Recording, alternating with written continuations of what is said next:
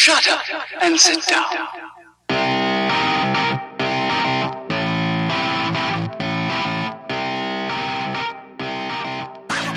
Hello everyone, welcome to episode 35 of the STS Guys. I am Jeremy. Hey guys, it's Nate. And I'm Scott. And we are the STS Guys, a weekly podcast where we just sit around, shoot the shit, talk about movies, games, whatever's on our mind. Honestly, it typically has no script, no schedule of events of things to do. So that's why these always end up typically being the most random things ever, where we rate movies and also McDonald's characters. Grimace all the way. Hey, that's twice in 2 weeks in a row, Jeremy. I'm impressed. Yeah, I was gonna say, like, we've actually remembered to tell people what we actually will try to do. Well, see, here's the thing: if Larry can be the shill master, I'm like, I want to be the intro master. There you go.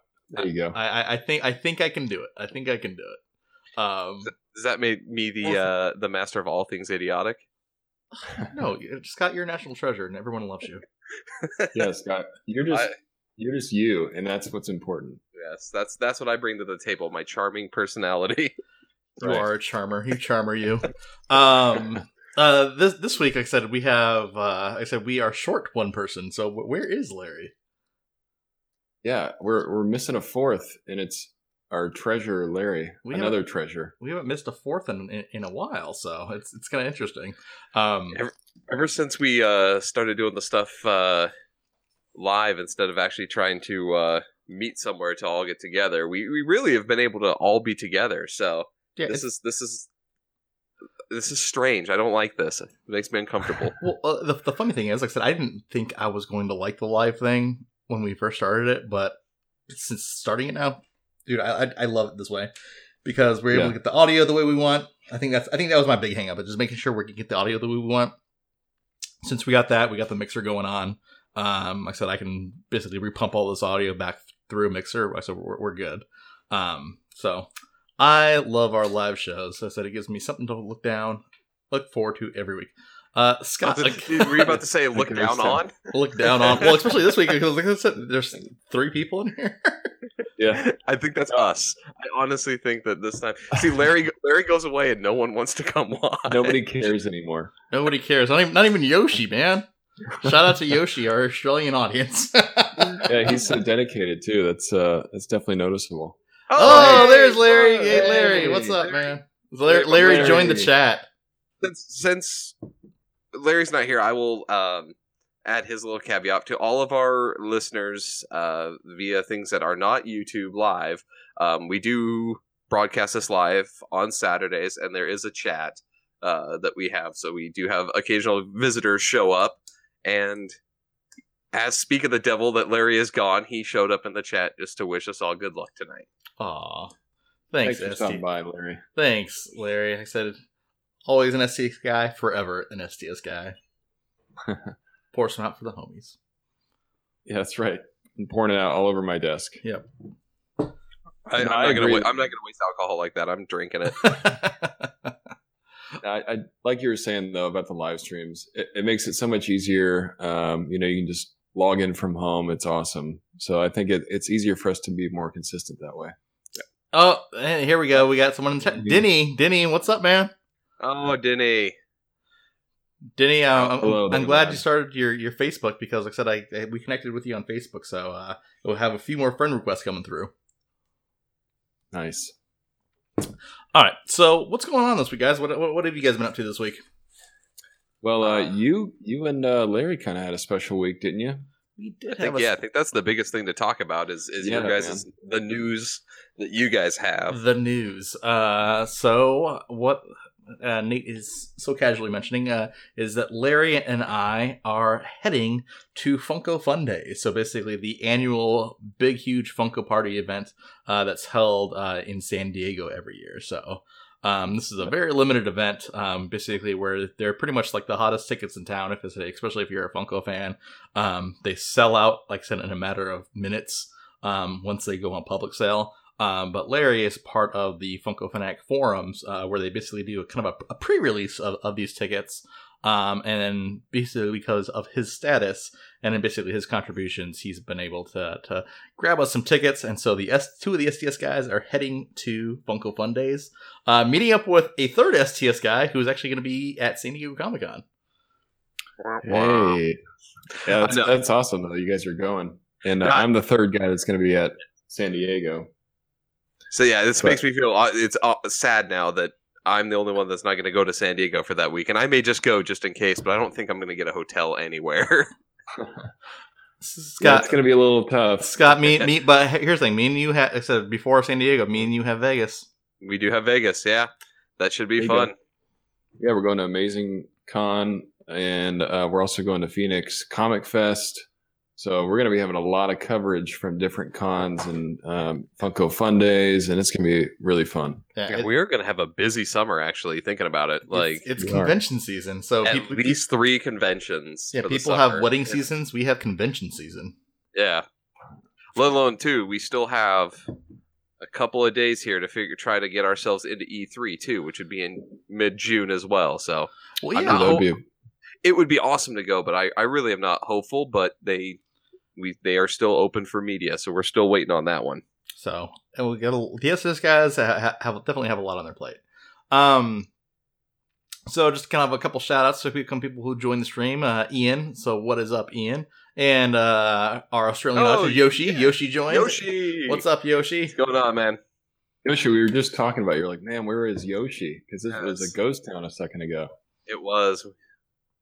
But we're glad you guys are here. Thanks for joining. All right. So, Nate, I said, so I know 3 of the STS guys are on the stream right now. So me, Scott, and Nate.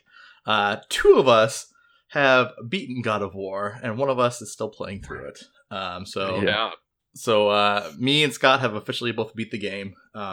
So Scott, can just kind of, without giving any spoilers there, what'd you think? Oh, this is rough. I think I said it before. I think this is one of the better games that I've played in a very long time. It's honestly, for me, if I had to give it a rating for it, if you we'll give a spoiler. I'm going to have a full write up here within the next day or two. I would give it a 5 out of 5, to be honest. There's a few things that are kind of negative, like some of the motion seems a little clunky and stuff like that, but the overall narrative and everything about it supersedes everything that is negative. Like those negatives are just pet peeves. Like there's nothing really broken in the game that I'm like, oh, that lowers my score. And the fact that the story just keeps you, it never reveals enough that you're like, oh, I know it's going to go on. This is going to be stupid. Like you learn just enough to keep you like, all right, well, I need to just do a little bit more because I want to figure out what's happening. So the story is amazing. It's one of the better retellings of Norse mythology that we have like in recent times. So like it's utterly amazing. No, I actually agree.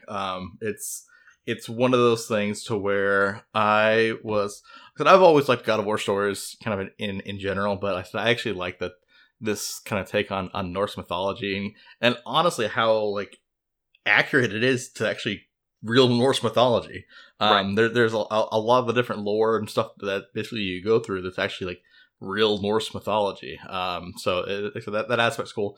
Honestly, probably the one it's so stupid, but one of the things that kind of got me on the game and kind of got me basically to enjoy it even more is how creative Santa Monica Studio was with regarding hiding like when the game loads. Yes. So you don't experience any loading screens throughout the entire game. Like I said, unless you die, then it has to reload from that point. Reload your checkpoint. Your checkpoint. But like I said, in between, like going into the different rooms, and going to the different worlds, and this, that, and the other. Like I said, it does such a great job of basically kind of hiding basically those loading screens. If you didn't know like how games render and things like that, you would actually, a lot of people would probably miss a lot of where those loading screens are. Like as you're going through, you realize that there's like that little thing where you have to hit circle and like shimmy across a wall with a little gap, and you think like, this is kind of annoying. Why'd they put that in there? But that's taking the place of a loading screen. So instead of sitting there watching like a hey, loading kind of a thing, or having it try to load an area above and then mess up if you try to go back, like once you do that thing, it just that's when it signals it to load that next section. So you never really see that break in the gameplay. It's just a little cinematic, and then the next thing you know, it's the next level's opened up. Or no, exactly. And then like I said, there's the more obvious ones. Like I said, the quick travel gates. Like I said, when you go into the kind of that tree kind of blue spirit realm thing, so that's a little bit more obvious. Like I said, but it's still, like I said, it's still a movement through, basically where you're still in control of the character while basically the next area is loading. So, I'll add to that. Let me add to that too, because once both of you, I know Nate, you did it on your live stream. Have at the point is we all have Mimir, right? The storyteller. And I love how the fact that when you're in that blue realm is where he picks up, and so you're not just sitting there doing nothing. He'll tell a random like story, or he'll tell you like a lore. So you're like, oh, like listen to his story while you're running around. Yeah, or like if you're on the lake, he'll talk a lot and tell the kids stories. But yeah, so like I haven't beat the game, but it's not because I don't like it. It's just taking me longer to get through it. But man, I couldn't agree with you guys more. It's such an amazing game. It feels like a true evolution of the series. I've done a lot of live streams just because I want to show off how cool, the game is. I've been really enjoying it. And when I sit down and play it, it's like I get so into it because like Jeremy was talking about, it's creative, it's different. And, the combat is challenging. I was just telling the guys, I beat my first Valkyrie before this stream. And that is definitely the hardest enemy in the game I've come across. It's one of those like, I almost threw the controller through the window a couple of times. I got so pissed off about it. But when you beat the Valkyrie, man, you feel so good about it. And that's what's the cool thing about the combat. Like once you start mastering it, you feel like a total badass. I will tell you this. I legitimately threw my controller and was like, take that, you bitch! Like the first time when I beat a Valkyrie, I was cursing at the screen. I was like, that's what you get! Like, the first time I beat one, because it took me so many times. Yeah. But, a great game, man. And like you guys said, the loading, not having any loading screens, it really keeps you immersed in the game. And the only time you ever see them is when you die and you have to, reset that checkpoint. Yeah. But it's clever how they've hidden it. No. Nate actually made a suggestion the other day of one thing that I'd add to the game. And I wish you could toggle it on and off, is if you had a combo counter. Nate mentioned that the other day. I'm like, you know what? As soon as he said that, I'm like, you're exactly right. So when you're going through and you're, just tearing stuff up, I would love to see a hit count, on that. Yeah, totally. Didn't one of the, I haven't played the other God of War games. Didn't the last God of War have a hit counter? Some of them did. All have. They all had like a hit counter, because you could get, depending on like the number of hits and stuff, you could get like bonuses to like the souls and stuff that you got back. So yeah, and it also give you extra life. Sometimes if you hit like 50, it give you a health burst. Yeah, or something like that. But yeah, totally, man. Once I got, spoiler alert, once I got the Blades of Chaos again, there's like, that you guys know what scene I'm talking about. They introduce all these enemies, and they're not like super strong, but you just start tossing these guys around, and it's like a symphony using your blades. It would be awesome to see how high that hit count really got. Yeah, but yeah, I think that's the only thing really missing. Well, yeah. There's like I said, once you get to Muspelheim, is that Muspelheim? Is that the fire world? Yeah, the fire world. Yeah. So there's like I said, there's not any spoilers there. It's just like I said, you're just literally fighting people. It's basically that's your kind of arcade like mode, exactly. World. So it's like they just have wave after wave of guys that go through kind of as you build through these like different levels. Like I said, there's a lot of different things in there that I said I just love to see hit counts. Especially like I said in the one where you had to basically survive for like 5 minutes. And they just start wave after wave come after you. You just have wave after wave after wave of bad guys coming after you. Like I said, I'd love to see a hit count. It's kind of like horde mode. Yeah. Now, there is one thing that they added that I think is actually pretty badass with their recent update. I don't know if any of you guys have gotten a chance to check it out. I actually loaned out my copy of the game to somebody so they could play it. Shout out to Chris. So yeah, shout out to Chris here. I hope you're playing it right now. Honestly, is they added a photo mode, so you can actually like as you're going through, like pause the game. Kind of Horizon Zero Dawn had the photo mode as well, that you could like remove all the hood and like stop motion and actually like take screenshots and things, but in actually like high res pictures. They added that into God of War, so you can actually, as you go through, you see something cool or you did something cool, you can actually take a photo of it. Yeah. No, I haven't seen it, but I'll have to check that out. Now, okay, so God of War is something we've been excited for to see for a long time. So there's another game that's coming out I know that we're all excited for, Spider-Man. Yes, another PS4 exclusive, too. Yeah, which is crazy. I think it's like that's probably one of their biggest exclusives if you think about it. Like they've had some good games in the past. God of War is one of them. That's an exclusive, but I think Spider-Man, it's one of those titles that everybody, no matter if you have an Xbox or if you have a PlayStation, you want to play this awesome Spider-Man game that looks like it's going to be really great. And here's my prediction with Spider-Man. So I know it's a PS4 exclusive. I see this PS4 exclusive eventually transversing the systems. And I know it's a big play for Sony to kind of, get people into PS4, this, that, and the other. But if on the amount of money they just made on God of War, I don't think they have any incentive to do that, because you're both the studios that are making this. It's Insomniac with that. They're both owned by Sony. I mean, these are true. Yeah, I said, but true. But if you're saying if they made that much money with just PS4, like I said, that's their incentive. It's like, hey, we've made much money with PS4. Hey, what if we said a year down the line? So I think it's going to be. Remember, was it Tomb Raider? Where Xbox had the 1 year exactly, yeah, exclusive, yeah. So I think it's going to be something like that. To be honest with you, but so I have a counter to that though, because if you look at Tomb Raider, when they did the release to Sony, the sales were not that great on the Sony side of things. Like they didn't do as many copies as they thought they would because of their exclusive deal. And I think it's going to be the same thing. It could be the best game out there.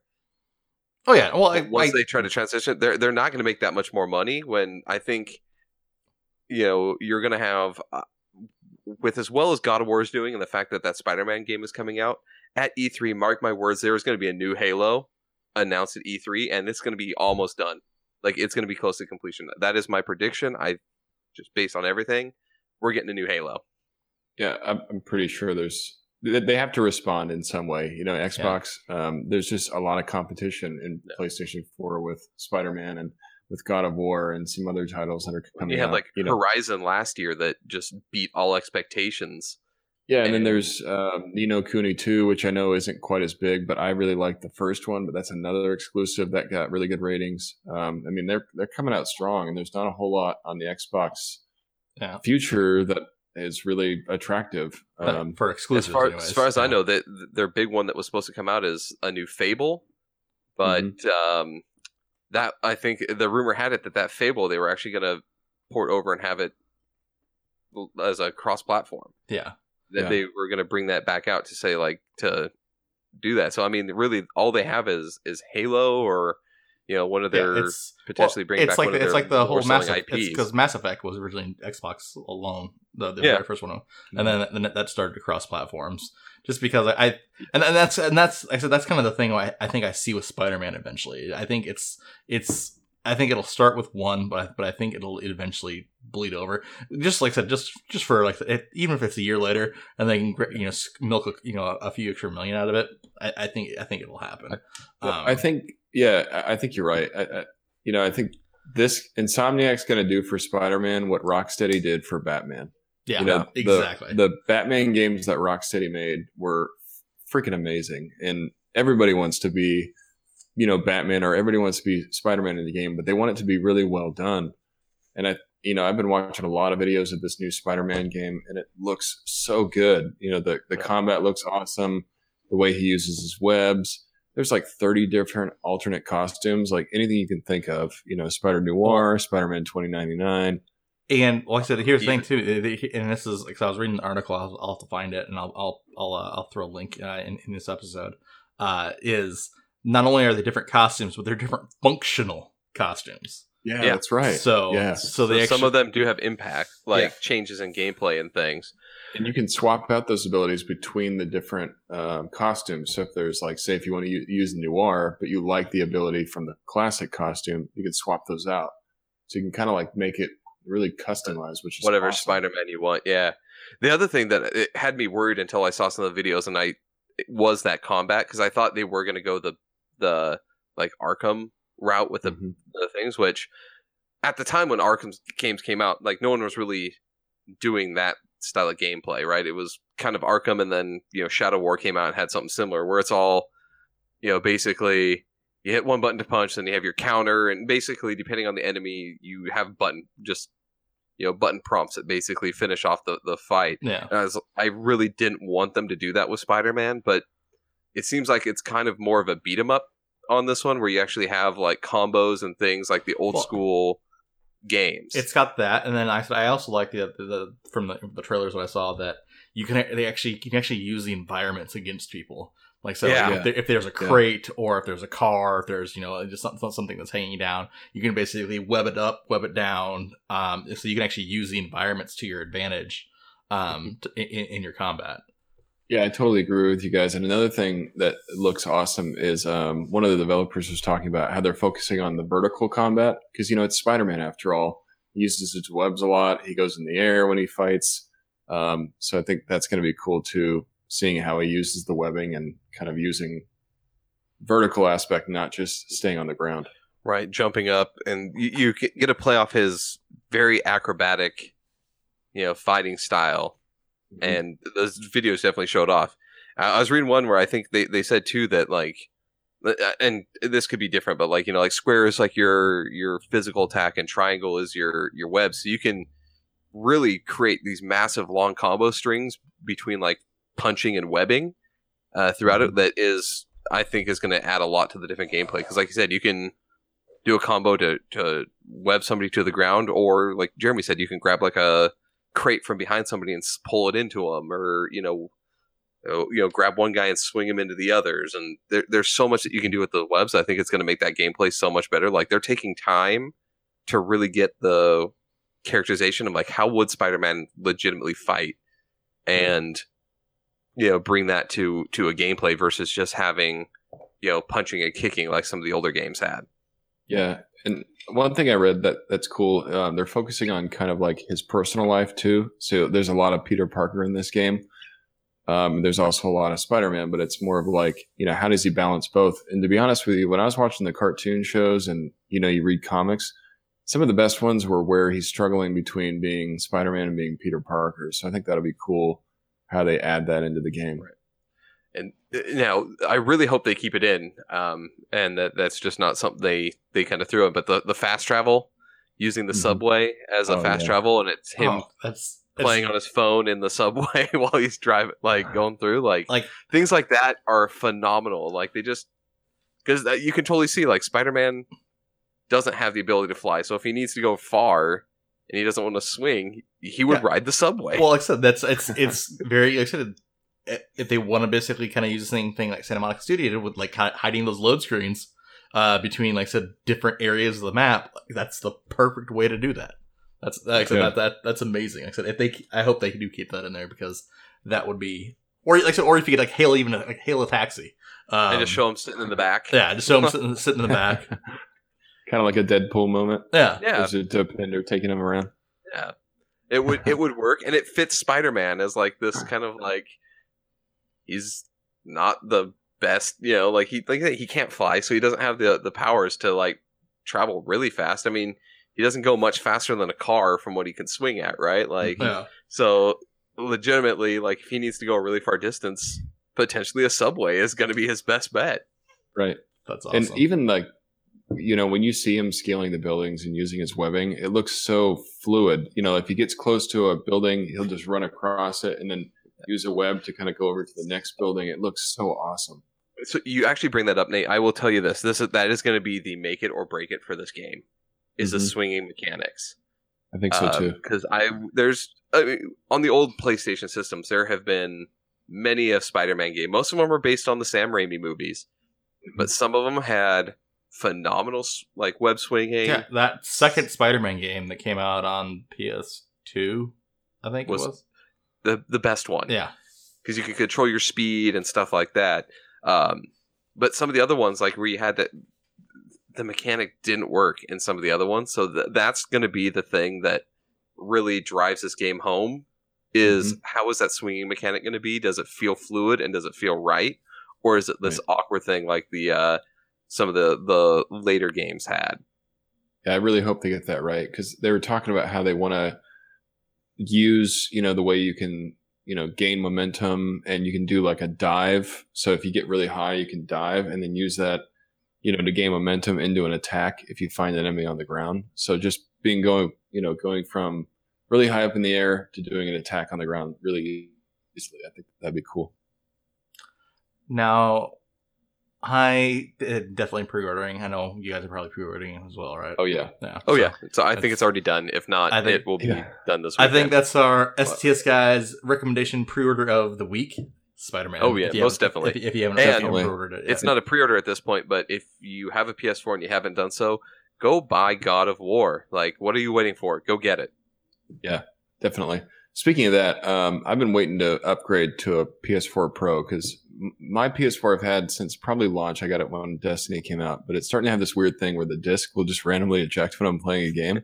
And I don't know why. So I've been waiting to get a PS4, but long story short, I'm hoping they give us like a custom Spider-Man PS4, because I would totally buy it. I would, along the lines of God of Wars. Yeah, I would buy that. Like I said, if we get that, I'd get that. I'd get the custom PS4. Well, one, because I'm a huge Spider-Man fan, but then two, kind of like you, Nate, I've had my PS4 since launch. Well, then, like I said, I also have an HDR TV, but the standard PS4 can't do HDR. So yeah, I was going to say, you have like a really nice TV. If you got that 4K Pro, I'm sure it would look amazing on your TV. And eventually I want to get a 4K just so I can take advantage of that. But I know, like Jeremy had said, he has some weird stuff that happens with some of the games because the PS4 doesn't have that HDR so it doesn't really work. Some of the games mess up visually when on your TV. Like, oh yeah, well, like I said, to Scott's point, like I said, for like God of War, like I said, the first 3 days I was playing it, I was like, it irritated the piss out of me because on my main PS4 menu, it displayed just fine. But when I went to go play God of War, it basically put like this 2-inch black bar all around the entire thing. So it was almost like it was like letterboxed. And so I looked inside the God of War menus to see if I could stretch it out. Couldn't find it there. And then so I'm like, okay, this can't be it. And so I actually went on the Santa Monica Studios forums, and it was a complaint for a lot of people. And I guess, like I said, if you have an HDR TV but are using the standard PS4, you actually have to go into the PlayStation settings and stretch the screen beyond its limits, so that way it can basically display correctly in the game. It was weird. Well, yeah, that's annoying as hell, because then you don't get to use the max settings of your TV. So sounds like if they have a Spider-Man PS4 Pro, you might need to grab one. No, that would be something like, if it has anything cool on the side of it, I may end up picking it up. Like, I would love just like a controller with like web, like that's printed with like webbing or something on it. Just, it doesn't have to be something that nuts, but just something cool like Spider-Man logo on the side of the PS4, and just like I said, like a webbed up remote would be amazing. Looked at the God of War one, the thing that was cool about that is that it came with a DualShock 4 that had God of War written where the light bar is, so it kind of illuminated it so you could read it.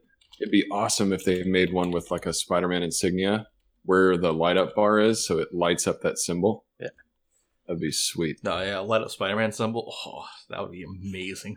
That would be so awesome. I think they're going to do it. I really do. Because if you look at the God of War one, they really put a lot of custom details into it. I could see them slapping and with it being logo. a PS4 exclusive, like I can see that happening. With a lot of their exclusives, they've been busting out like limited edition consoles for. So there's a very good chance that we're going to get a limited edition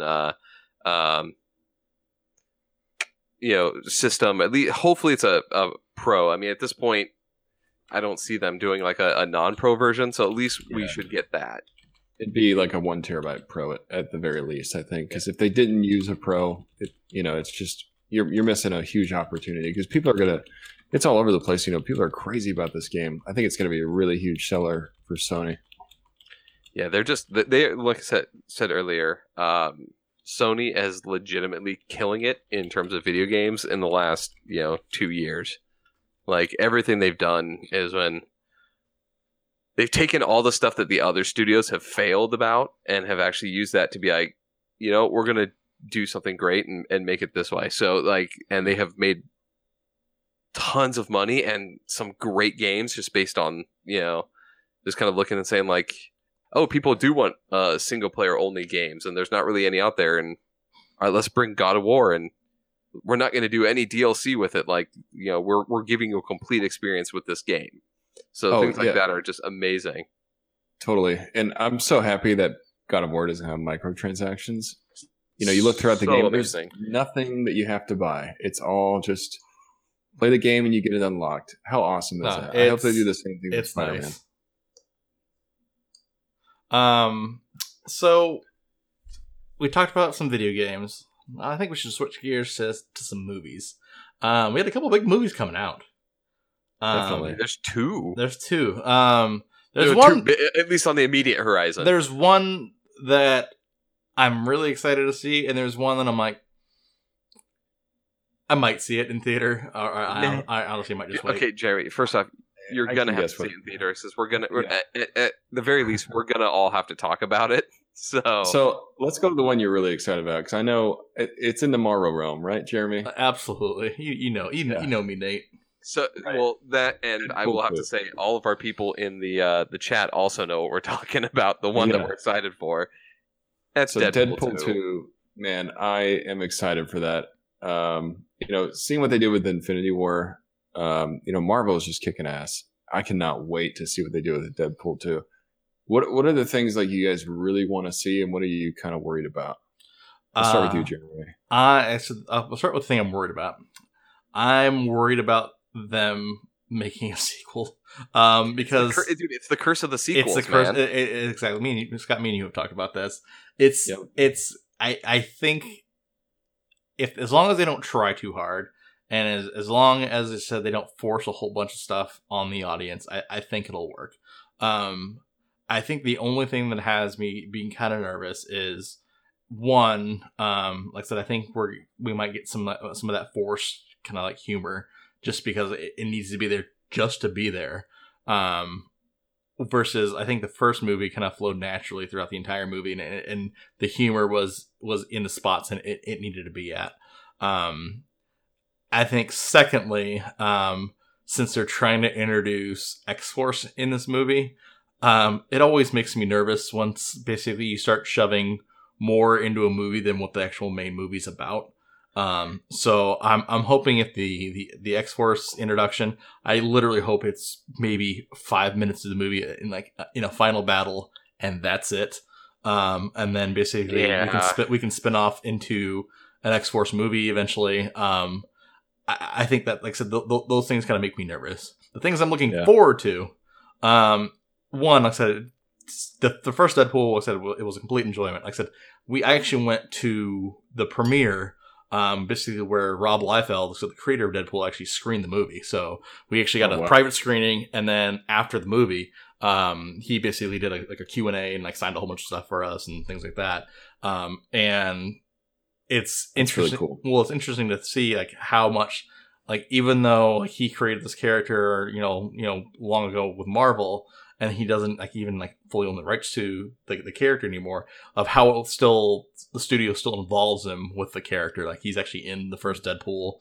Like I said, he's in the bar.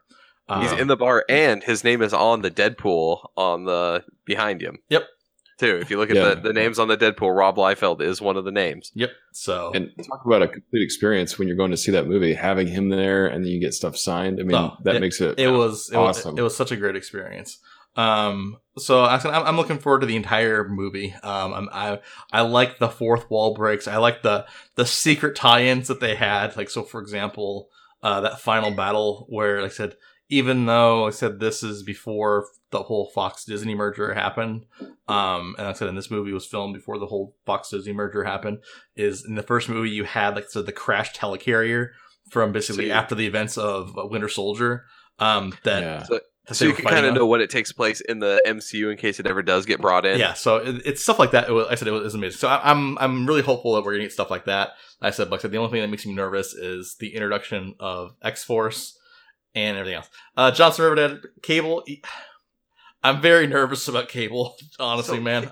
Cable's really hard, and the fact that he's like the time traveling techno virus, like there's so much to do with Cable when you could have done just a straight up like, Nathan Gray, like. Yeah. I agree with you guys. I'm a little worried about Cable, but seeing how Josh Brolin handled, Thanos. I was saying like some of the guys in the movie. Thanos. Yes, Anyways, seeing how Josh Brolin handled that character, it kind of makes me a little less worried about Cable now, because I thought he killed it as Thanos. He did a really good job, and I think he's going to do a good job as Cable. I don't doubt that he's going to do Cable like well as the character. It's just the writing of how they're going to write Cable and how they're going to write Cable, and then like I said, it looks like in this one, and again, it could change very well. Like I'm assuming that what we see in the trailers is hopefully only little bits and pieces of the beginning. Like Cable as a bad guy just doesn't really fit that well for me, and my worry is kind of along the same lines with Jeremy, is you're bringing in this whole group of people that we really don't know a whole lot about. Who knows fucking Shatterstar, right? Like, or Bedlam, like some of the characters that they have coming through, like they're not really big, well-known characters, and you're going to try to introduce them as like a team up off the bat without having a whole lot of background. Like, I get they're trying to make fun of other movies, and they're probably going to do it humorously, but I'm with Jeremy. Like, this is only the second Deadpool movie, and we're already starting to bring in a team to, like, make an X-Force. It makes it's kind of scary, like, it might be a little forced. Yeah. So would you say that's probably one of the main thing that you're worried about, then, for this one, Scott? That they're going to try to force the X-Force? Yes, I do believe. Now, I do hope, though, that they actually start to bring in, like, some of the other characters that would be tied to him, like, I know that it seems like he's trying to kill the hilarious kid from Hunt for the Wilder People, but I really hope that they bring in Hope Summers. Like, you can't really have Cable without Hope Summers. True. Well, that would be cool to see that. I would also love to see, like, so if we're gonna we're using Deadpool for the introduction of characters, just like have little hints of the other pieces of the universe then. Like, so for example, like what if we get like a Strife? I'd love to see a Strife story arc, because like I said, that was like I said, just a huge villain for the X-Men and the X-Force. Or even just think about like the Ascani, right? The people that are trying to make somebody strong enough to kill Apocalypse, right? Like, you actually have this entire group of people that are designed to like make superpowered mutants. Like, give them as a bad guy too. Like, there's a couple of really good bad guys that you could bring in for that, and I really would hope they don't waste a movie with Cable as the bad guy. I think you guys are kind of hitting the nail on the head as far as like things that I'm worried about. Like, it's what you both touched on. I don't want them to cram too much into this movie, and then it's like just way too many characters, way too much stuff going on. Jeremy kind of talked about this. Deadpool was great for me because it was kind of simple in its story. If you think about it, it's a revenge story. He's going after this guy, Francis, that caused him to change and turn into kind of Deadpool. But it was great in what it did. And, Ryan Reynolds killed the role. Now I feel like Ryan Reynolds might be overshadowed a little bit by the X-Force, by Cable, by everything that's going to go on in this movie. And it kind of worries me a little bit, to be honest, because a lot of the points you guys have already said, I'm not going to reiterate everything, but there's a lot of unknown characters that people probably don't know much about, and they're not going to get a ton of screen time, probably an explanation. If I have to think about it, the movie's going to start with Deadpool finding Cable, they fight, he realizes he can't take him on by himself, he gets a team, they fight Cable, and then Cable turns good and they fight somebody else. I don't know. That's what I'm thinking. Yeah, that's my fear, is that's what it's going to do, and that introducing the X Force was solely just so they can make a Deadpool 3. Yeah, or Right. I guess they did announce that there will not be a Deadpool 3, but it will be X Force moving forward. Like, that's the next movie in that universe. Yeah. So I'm hoping that they do take a little bit of time, or like I said, only wait till the very end to get these people together. Yeah, like I said, I hope that it's just, like I said, just a few minutes of screen time, so that it can show up for a final battle, and then they kind of just fade off at that point in time, and they become the team at the end, rather than just like shoving too much into it. I said I hate movies that shove too much into there. I think it's wrecked so many movies, and like I said, there's so many other movies out there that basically follow that kind of same formula, which basically Justice League. Well, Justice League, you had Spider-Man 3, you have everything after, so basically everything after the Batman Returns. So you start shoving, team ups and all this 18 characters. You start throwing all this stuff in. I think honestly, said the standalone movie, like I said, has a lot of power in it with the standalone characters, until you have those characters developed enough, which I don't think, having Deadpool with one movie, and basically it was literally just a revenge story, is enough to basically flesh out the full character that is Deadpool. I think I think he's so much more dynamic than that. And there's so much other like source material to use. I think with him being basically a solo adventure on himself, I think it's a cash grab to basically introduce X-Force. Basically, okay, now they have X-Men movies coming out, and they have X-Force movies coming out, and they have this movie. I just don't want to see it basically just as a cash grab, and actually progress the story of Deadpool. No, so there's another thing though that I would worry about, is goes along kind of the same realm that James said. There's a whole lot more to the character. I really hope that they don't devolve down into just doing like the poop and dick jokes like the comics have done in the last couple of years. Like if you read a lot of the Deadpool comics, a lot of them just became these, just how silly can we make everything, and like they just made Deadpool like the way that they can just write these comedy stories, but some of them were not that funny. Like Deadpool was great when he would occasionally do the fourth wall breaks and just the quips that he makes, like the whole chimichanga obsession and things like that. Like sometimes it got a little too much. Like it was like he just became a walking meme for a while, and it just made it ridiculous. And so I really hope that they don't start leading onto like, oh, we have to make more funny jokes, and it just starts being more like I said, poop and dick jokes. You are exactly right. Like I can't say how right you are, just because I think honestly. So once the last movie came out, look at the push for Deadpool merchandise and Deadpool this and Deadpool that, and like I said, there's so much overkill with Deadpool everything. Like I said, I love the character, but it almost made me not love the character, because I said of basically all this other stuff that basically isn't the character. I'm like, yeah, okay, yeah, he's had chimichanga jokes a couple times, but I'm like, okay, enough with the chimichanga jokes. Like I said, let's move on. Let's move on. Like I said, he has, like I said, more of a story than just that. And like I said, the amount of money that they've spent in the marketing of Deadpool 2 has me so scared, because they are shoving this marketing down your throat. At every turn. Completely agree with you guys. Deadpool 1 worked because it felt unique, and I really hope they don't try to replicate it like the sequel curse, like you guys keep talking about. You see it in comedies all the time where they use all the same jokes. It's like, don't do that. Make it feel original again.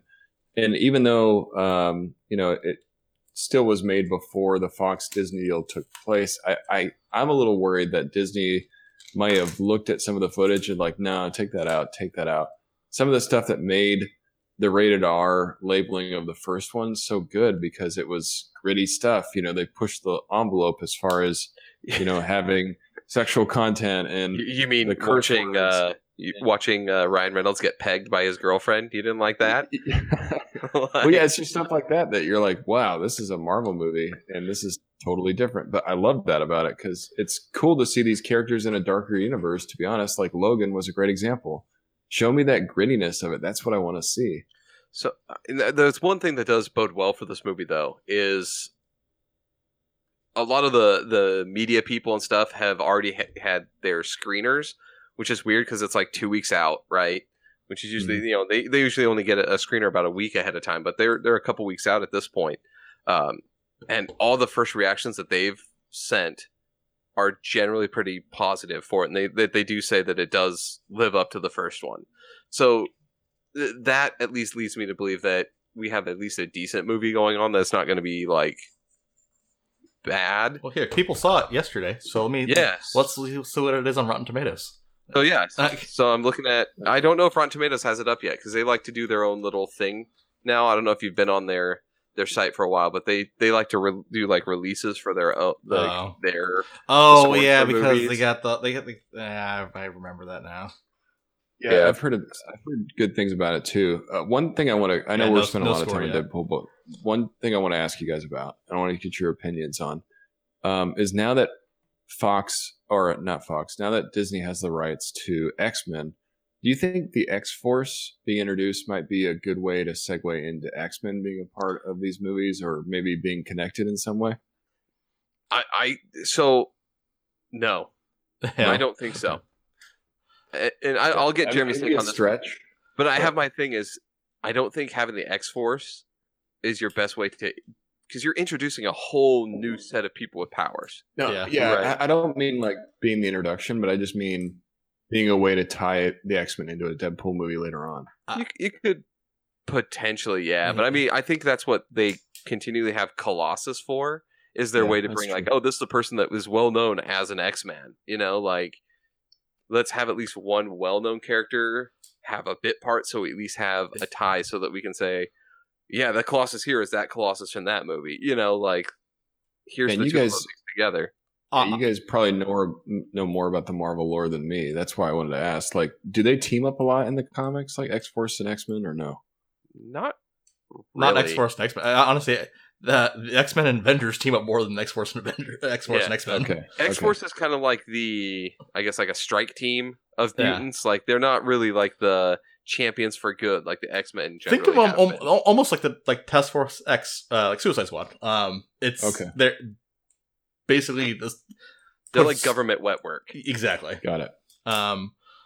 My theory, and here's my theory, and it sucks is this. It's if it follows this. I think literally they're gonna dump everything. They're not gonna no one, like I said, once this final Disney Fox merger goes through, Ryan Reynolds may come back as Deadpool. But like I said, none of the people that were, like I said, in X-Men, like I said, you can basically dump that because I don't think anybody has any real like huge ties, like really invested into those characters that much. Like I said, James McAvoy did good as Professor X, but honestly, I think you could do anybody as Professor X because it's not like, changing out Tony Stark as Iron Man. I can see other people as Professor X. I can't see other people as Iron Man. Pick a random British dude, make him bald, and put him in a wheelchair. You got Professor X. Exactly. Aren't they making another X-Men? I think it's called Dark Phoenix. Yeah, Dark Phoenix. Yeah, it's that, and that is supposed to be the end of Fox's. Yeah, it's the last Fox movie. Okay. So I literally see them not taking any of their stories, any of their continuum, and just starting fresh. So what I think they're going to do is they might continue with the Deadpool things. Because let's be honest, Deadpool makes money, right? Yeah. Like, we can't deny that these movies are going to make a shit ton of money. I think they're going to keep Deadpool as its own little pocket universe, and it just won't tie to anything. Those are going to be tangential stories that go on. The writers can try to tie it back into MCU, but the writers for like the MCU movies and Marvel itself is going to say these are not officially part of the MCU. They're going to I agree with both of you. I think to Jeremy's point, they're going to try to make it their own. Like they're probably going to throw out a lot of the stuff that they used to have. But I also think that they might retain maybe a few things just to keep continuity a little bit. But it's Disney; they're going to want to make it their own. Yeah. Here's my prediction. I think So we have Phase 4 coming up because we're still in Phase 3 up until the next Avengers. Phase 4 starts obviously with the first Spider-Man movie after Avengers 4. I think maybe at the end of Phase 4, I honestly I think at the end of Phase 4 we get a tease of I said the X-Men or I said And I think they go in, and Phase 5 starts to incorporate them. I think Phase 5 starts to incorporate the X-Men. So I think we're a long way from seeing X-Men and part of the MCU. I think honestly that the next team that we see is part of the MCU before X-Men. I think Fantastic Four comes back because it allows them to keep the kind of the cosmic aspect. Like I said, they can basically everyone is still under contract for a few more movies with Guardians. So even past Guardians 3. So I think you have a lot more to do with that than you do with, like I said, the X-Men. And if you don't go Skrulls storyline for the big bad that they're going to accumulate, or all the stories are going to lead to, if you bring in the Fantastic Four, you have that option for Galactus, right? True. Like there's a big side of things, and what's bigger than Thanos trying to wipe out the universe is they have to stop this being that goes from planet to planet, devouring everything on it. Yeah. It's a just giant thing that they're going to have to fight. Well, I would agree, Jerry. I think we're going to see the return of the Fantastic Four, which will be very awkward because now we'll have the original Fox Johnny Storm potentially with a new Johnny Storm. That'd be awesome. So, because if anybody forgets, the current Captain America was once the Human Torch. They're going to do a Hulk situation where they have another new cast for Fantastic Four, another reboot. Well, they messed up the last one. I think everyone's welcoming a new Fantastic Four, to be honest. No, I'm not disagreeing with you at all. I think they've really not made a good Fantastic Four movie yet, even though there's been 3 of them. I don't think any one of those justifies Fantastic Four. And honestly, here's what I would like to see Marvel to do. They can steal this idea because it would be great. Is kind of take the cues of the Planet of the Apes movies, and especially that first one with James Franco. And what I mean is, if you watch very carefully on that first Planet of the Apes, right, there's a scene on one of the TVs where they talk about the launch of the space shuttle. Yeah. Which is the one with that Charleston Heston was on. So it basically is that original Planet of the Apes is this damn movie, it takes place in the same continuity. They're actually bringing it's actual canon, yeah. Saying that the freaking space shuttle that he's on is launched just during that movie, but it's just on TV. You don't actually see it. They don't mention it or anything. It's just a TV broadcast. So what I would love is for the movies to talk about the research station up in space that gets hit with the cosmic rays. Just talk about them launching this new science team into space. They don't even have to mention them as Reed Richards or anything like that. Just mention that there's this thing up in space, and then in another movie that takes place afterwards, talk about, that thing was almost destroyed. The people are being brought back down.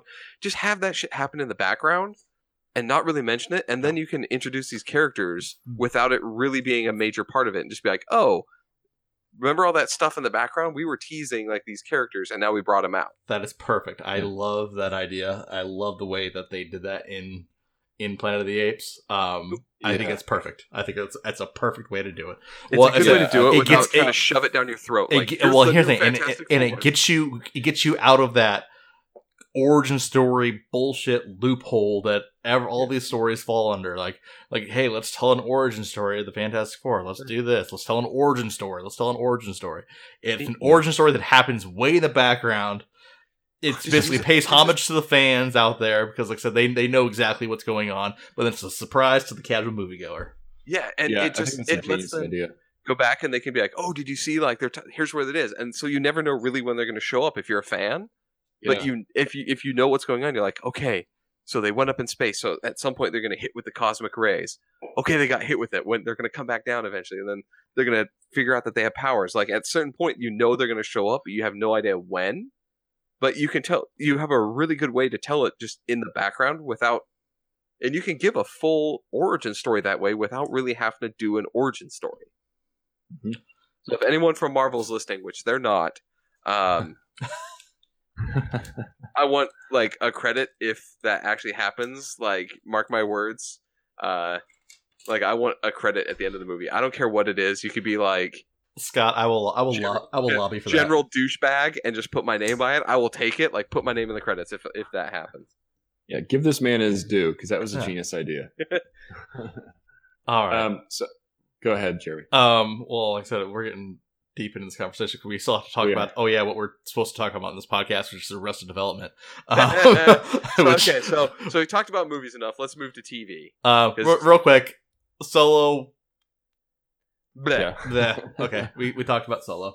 We'll give a review. We'll talk about it. We'll talk about it a little bit, and we'll probably spoil the movie for those that are all in our boat of just general. I don't really care. You guys know what we're really excited about, and there's no reason to talk about things that we're not super excited about. Yeah, like we'll see it and we'll go through. And I'll say this: I will be the first one to eat my words if Solo is really good. I'll eat my words if Solo is really good. Yeah, but I don't think it's gonna be. I'm still trying to understand who asked for a Solo movie. You know what I would have liked to have seen? A Lando movie. Yeah, give me a character that literally had the least amount, like I said, such a small amount of screen time where you have so much to basically tell. Just one quick thing. Now that Disney has it, look what they did with the MCU. They focused on all these individual characters. They're going to do the same thing with Star Wars because they want to, I think they're going to try to make it a bigger world than what it is. Yeah. You're completely right, Nate. They're world building right now. They're trying to expand on things, and they're going to probably introduce something in this that will then lead into their next. See, I don't think solo so. Story or thing. I literally think it's just a filler. It's some filler movie like Rogue One. Rogue One was a filler movie. It literally introduced nothing. Could be completely right because you're right. Rogue One. I mean, didn't do anything. It fit a place in the story, but there's no continuity from it at all. Yeah, everyone's dead. Right at the end of it, there's nothing else you can do. Which I think I would have loved to seen more Jyn Erso. Yes. Basically, like, hey, just there's her basically fighting in the rebellion. Like I said, right before you get into episode 4. I'm sure there's other stuff that's going on other planets besides just the whole story arc of Luke. Well, and if you listen to one of our old podcasts, that was the big thing that we wanted. Is it's a rebellion against an empire. Yeah, we're focusing on one small part of it. Like, there are so many other stories to tell. Tell me shit that's going on, over here versus where the story is. Like, I want to know what some of these other people are doing, and they've got to be able to create something original. Like, don't base it off of something that we've already seen. Like, give me a unique story that is completely out there. Yeah. Absolutely. All right. Totally. Yeah. So I'll reverse my. I said like Scott. Like I said, I'll be 100% reverse my views on Solo if it blows my socks off. But I just don't anticipate it doing so.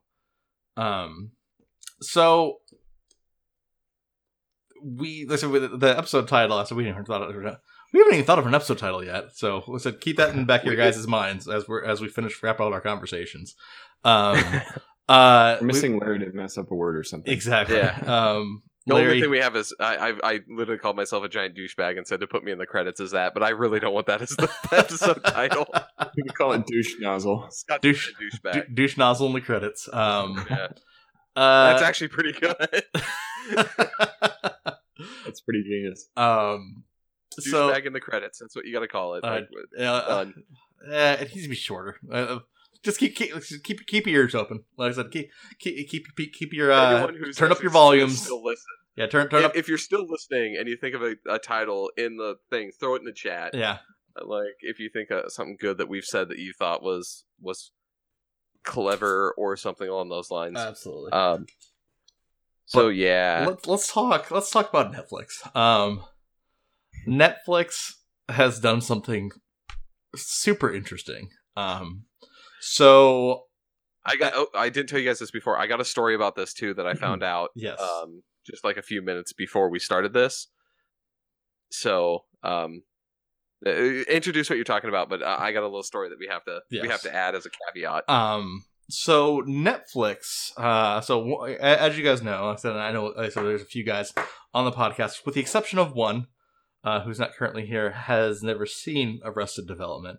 But Arrested Development is literally one of my favorite shows. Amazing. Because I know Larry, like I said, likes The Office and Parks and Rec and things like that. Larry, okay. I said, I know you're going to listen to this. You need to go watch Arrested Development. If you like those other two, Arrested Development is right up your alley. Yeah, Arrested Development is right up your alley. I haven't seen as much of it as you guys have, but from what I have seen, it's hilarious. It's a great show. It's amazing. So what did Netflix do though, Jeremy? Like So back in the day, back when Netflix started doing original programming, one of their I think it was like 2012-ish, right? 12, 13, like somewhere around in there. 13, yeah, something like that. One of their very first things they did was, like, you know what? They basically bought properties from other other studios. So Arrested Development was originally a Fox property. It went off the air after the third season, but basically it had developed like this huge cult following. So Netflix basically decided, like, hey, let's revive this series. Let's try to create some original content for Netflix. This is back before they were huge into original content. This is back before the first season of Daredevil. So this is a long time ago. This was legitimately, I think, one of their first original pieces of content. Exactly. So basically they came out with the Arrested Development Season 4. For the first 3 seasons, for the people who love the first 3 seasons, Season 4, it was terrible. It was pretty meh. It was, like I said, it had funny moments. It just didn't make any sense because it didn't follow the same formula of the first 3 seasons. So what they tried to do, for anybody who doesn't know, is they basically tried to tell the story of... Cause Arrested Development always was kind of like with the modern times, and it was off the air for like 4 years before Netflix brought it back. So what they tried to do is say, like, oh, what's happened in those 4 years? But instead of just telling like a chronological story of what was going on, is they took each character and gave them their own episode or two that basically span that time frame. So there had all these concurrent stories told from different perspectives. Yeah. And it didn't work. It doesn't work like that. That's not the way that the Arrested Development universe works in regards to what the audience is used to seeing. So when the season came out, it didn't really get the hottest reviews. Fast forward to 2018. So Scott, 5-ish years. So while I'm talking, look up to see when it came out. The season 4. I'll pull it up here. Give me a sec. Fast forward to 2018. We basically get announced that, hey, they're bringing back a 5th season of Arrested Development. 2013. So it's been 5 years. So they're 5 years later. They're bringing back season 5. But before they did that, because a lot of people weren't really super excited about season 5 because of what season 4 was about. Because it didn't really, it got meh reviews. It was kind of middle of the line. It really wasn't kind of a big thing. Netflix heard that. Ron Howard, basically the creator, Ron Howard and Brian Grazer, the creators of the show, heard that. So what they did was the most interesting thing and the craziest thing that I've ever seen anybody do. They took the 4th season. So season 5 comes out in 2 weeks on 5/29. Couple weeks, yeah. So to kind of make up for season 4, they went back, recut the entire season 4. So instead of making it 13 single episodes, they went back, cut it all up, spliced it, merged episodes together, added additional content, removed some content, and made 22 half-hour episodes. Basically out of the story, and it basically completely changes the story. It makes it easier to follow, and you know what's going on. Exactly. It makes it easier, and it makes it funnier. Like I said, because like I said, you just saw that moments ago happen to, like I said, like George Michael, with basically him running into Maybe again, or any of his other, like I said, any of the other things that's going on with the family. It's all immediate events that are happening that basically tie the event together. So they cut it in such a way where it made it feel like the first 3 seasons. Like they erased a horrible sequel. And fixed it. They did. Like the whole evolution of the Fake Block app.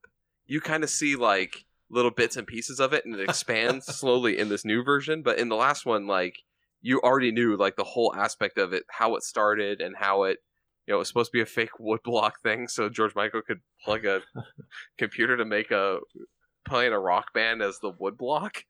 But like the whole thing, like at the time you like knew that okay, that's what he's doing, and kind of moving on. Whereas this one, it's like they started off with him being it like, oh, it's the blocking you on like social media, and then you don't find out till later in the episode that like no, that's his lie that he made to cover up the fact that it's just so he can make a fake woodblock. Or basically the progression of Tobias when he basically goes, he can't find a job, so he basically becomes a street performer as the Thing from Fantastic Four. But then it like ends up being on an episode of To Catch a Predator and gets labeled a sex offender. Like it's right. And when the guy says, "Is like, what's your daughter?" He's like, "So you're here to see your daughter?" He's like, "Yeah, maybe." Who's his daughter? It's his daughter's name, but the guy takes that as like he's trying to avoid being. Well, that and then so the thing about Tobias, like I said, you've seen a couple seasons, so you know this is that he always basically says stuff with such sexual innuendo that always gets him in trouble. Everyone thinks that he's gay. Yeah, so he bursts in the house and like he's like, Hey, maybe Daddy's here to he needs help to get his rocks off when he's talking about his Thing suit. But he's talking about like the Thing suit, right? Like it's his. The issues that arise with his sexual innuendo that he says is probably one of the funniest aspects of it. Like the fact that he's like, I'm gonna have a new start, and then he sets his license plate to Anus Tart, which is a new start. Like I said, so they redeem themselves with the fourth season. So there's a couple things that I think is quite hilarious. Is that you can tell that they had to use like cut footage because it has the Fox Studios watermark along parts of it as they go. Yeah. Well, and like I said, it just adds to making it funny. Or like I said, in the very first episode, Henry Winkler is basically their lawyer. And so there's this really bad green screened in part where basically it just shows the static backs of two people and then him in front of a green screen talking. Yeah, they literally had to be like, all right, we got to do something here. So like, they cut it in such a way it's so bad, but it makes it funny. Yeah. Well, like not having seen it, just the fact that you guys were talking about how they made the individual characters have their own episodes just feels so weird because the show works the best when the family is kind of playing off each other. Yeah. You know, all the individual actors are kind of playing off each other. Like it would be weird to have a one character show from that. It's like I didn't want to see that. I wanted to see the whole family together. Right. So I'm trying to bleed the line. Like, so here's the thing. Like, just so you know, first episode of the original one was focused on Michael, right? And it talks about his whole attempt to go to University of Phoenix to get his law degree and that sort of stuff. That doesn't show up until like episode 9 or 10 in the new season, which is that was all done in the first. It's even barely touched on at that point in time too. It talks about it a little bit, and then I do also love that they did actually bring Ron Howard in to this season though. Yeah. And the stuff that he does in this one, like the added stuff that he did for this one is quite ingenious. Making him seem like he's just kind of this asshole that's just basically in constant competition with Jerry Bruckheimer. Like, yeah.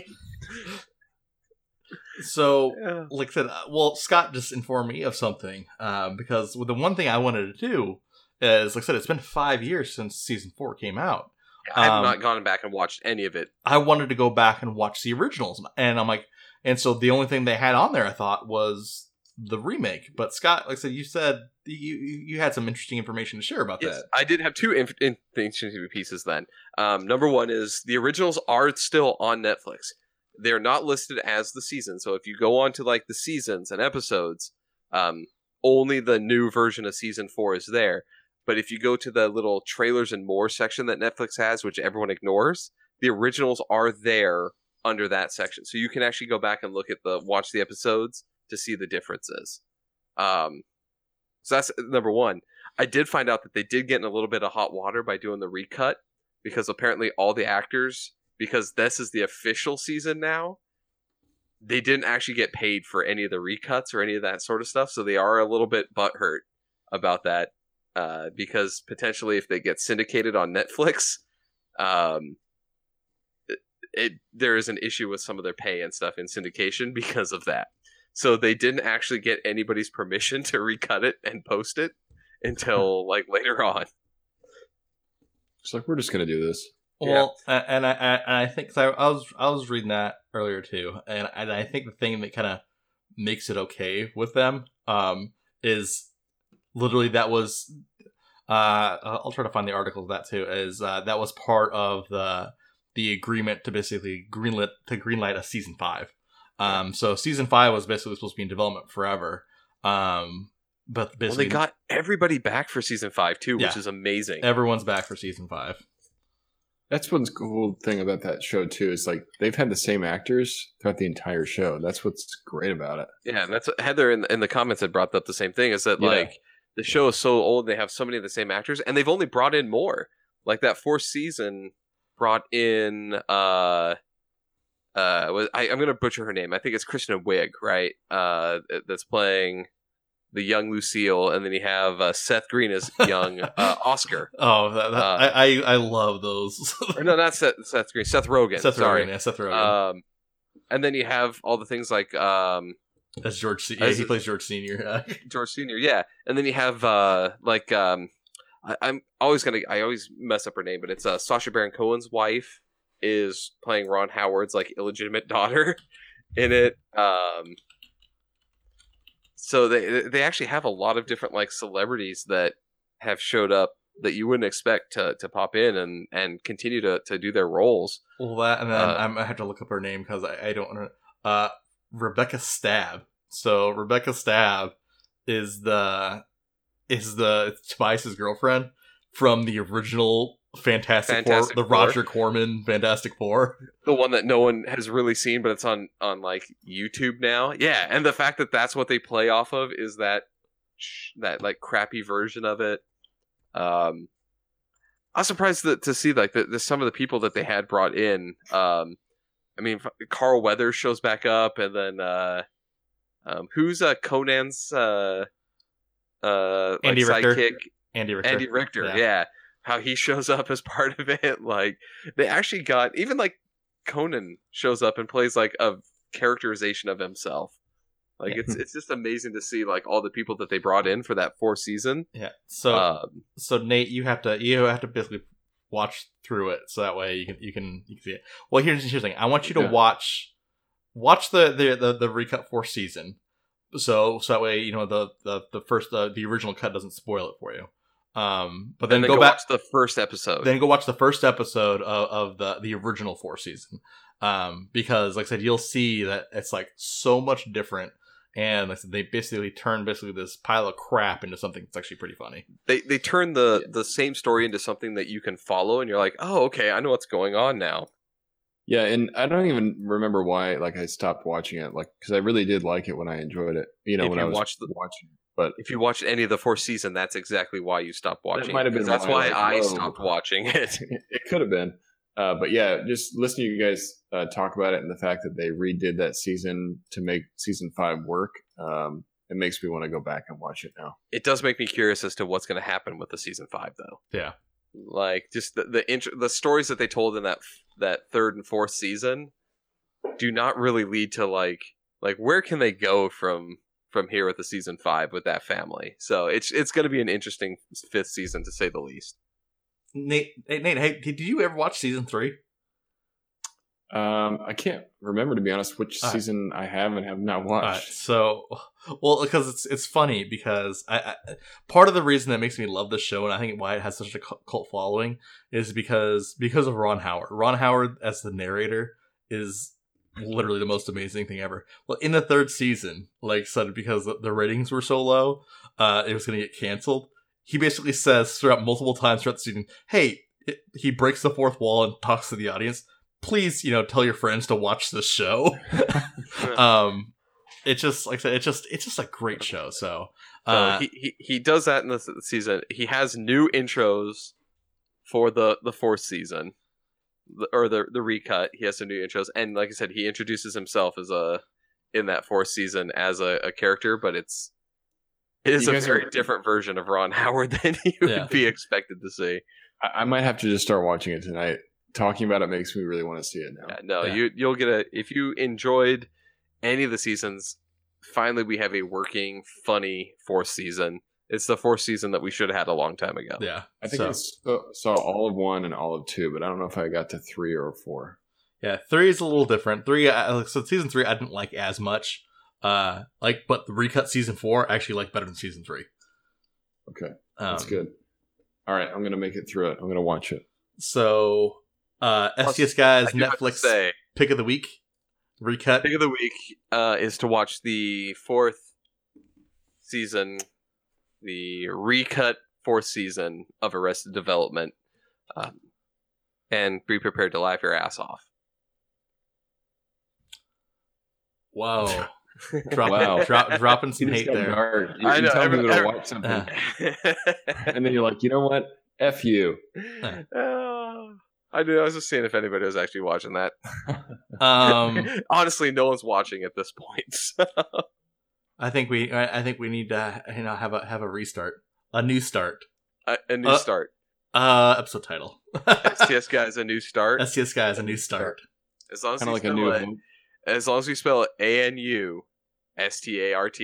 Absolutely. There's only one way to spell. There's only one way to spell a new start. A new start. I just love the fact that when he has the child predator one, that the cops keep calling him Anus Tart. Yeah. They're like, all right, we have Anus Tart coming up the driveway. All right, Anus Tart is parked. Well, I said, you're gonna love it. So, I love the fact that they play. So once he becomes a sex offender, from that point forward, literally every scene he ends, he's like, "I'm Tobias, and I'm a sex offender." He has to basically pronounce that he's a sex offender to everyone he interacts with. Oh my god, that and just the whole scene of him, his bad luck on his India journey, and just trying to get on the plane. I'm just cracking up at all the shit that happens to him on the plane ride. Tobias is, I think, one of my favorite characters. David Cross, like I said, just makes that. He character. nails it. Yeah, he does a really good job with that character. You can tell it's just him improvising and having fun too. It's amazing. All right. Yeah.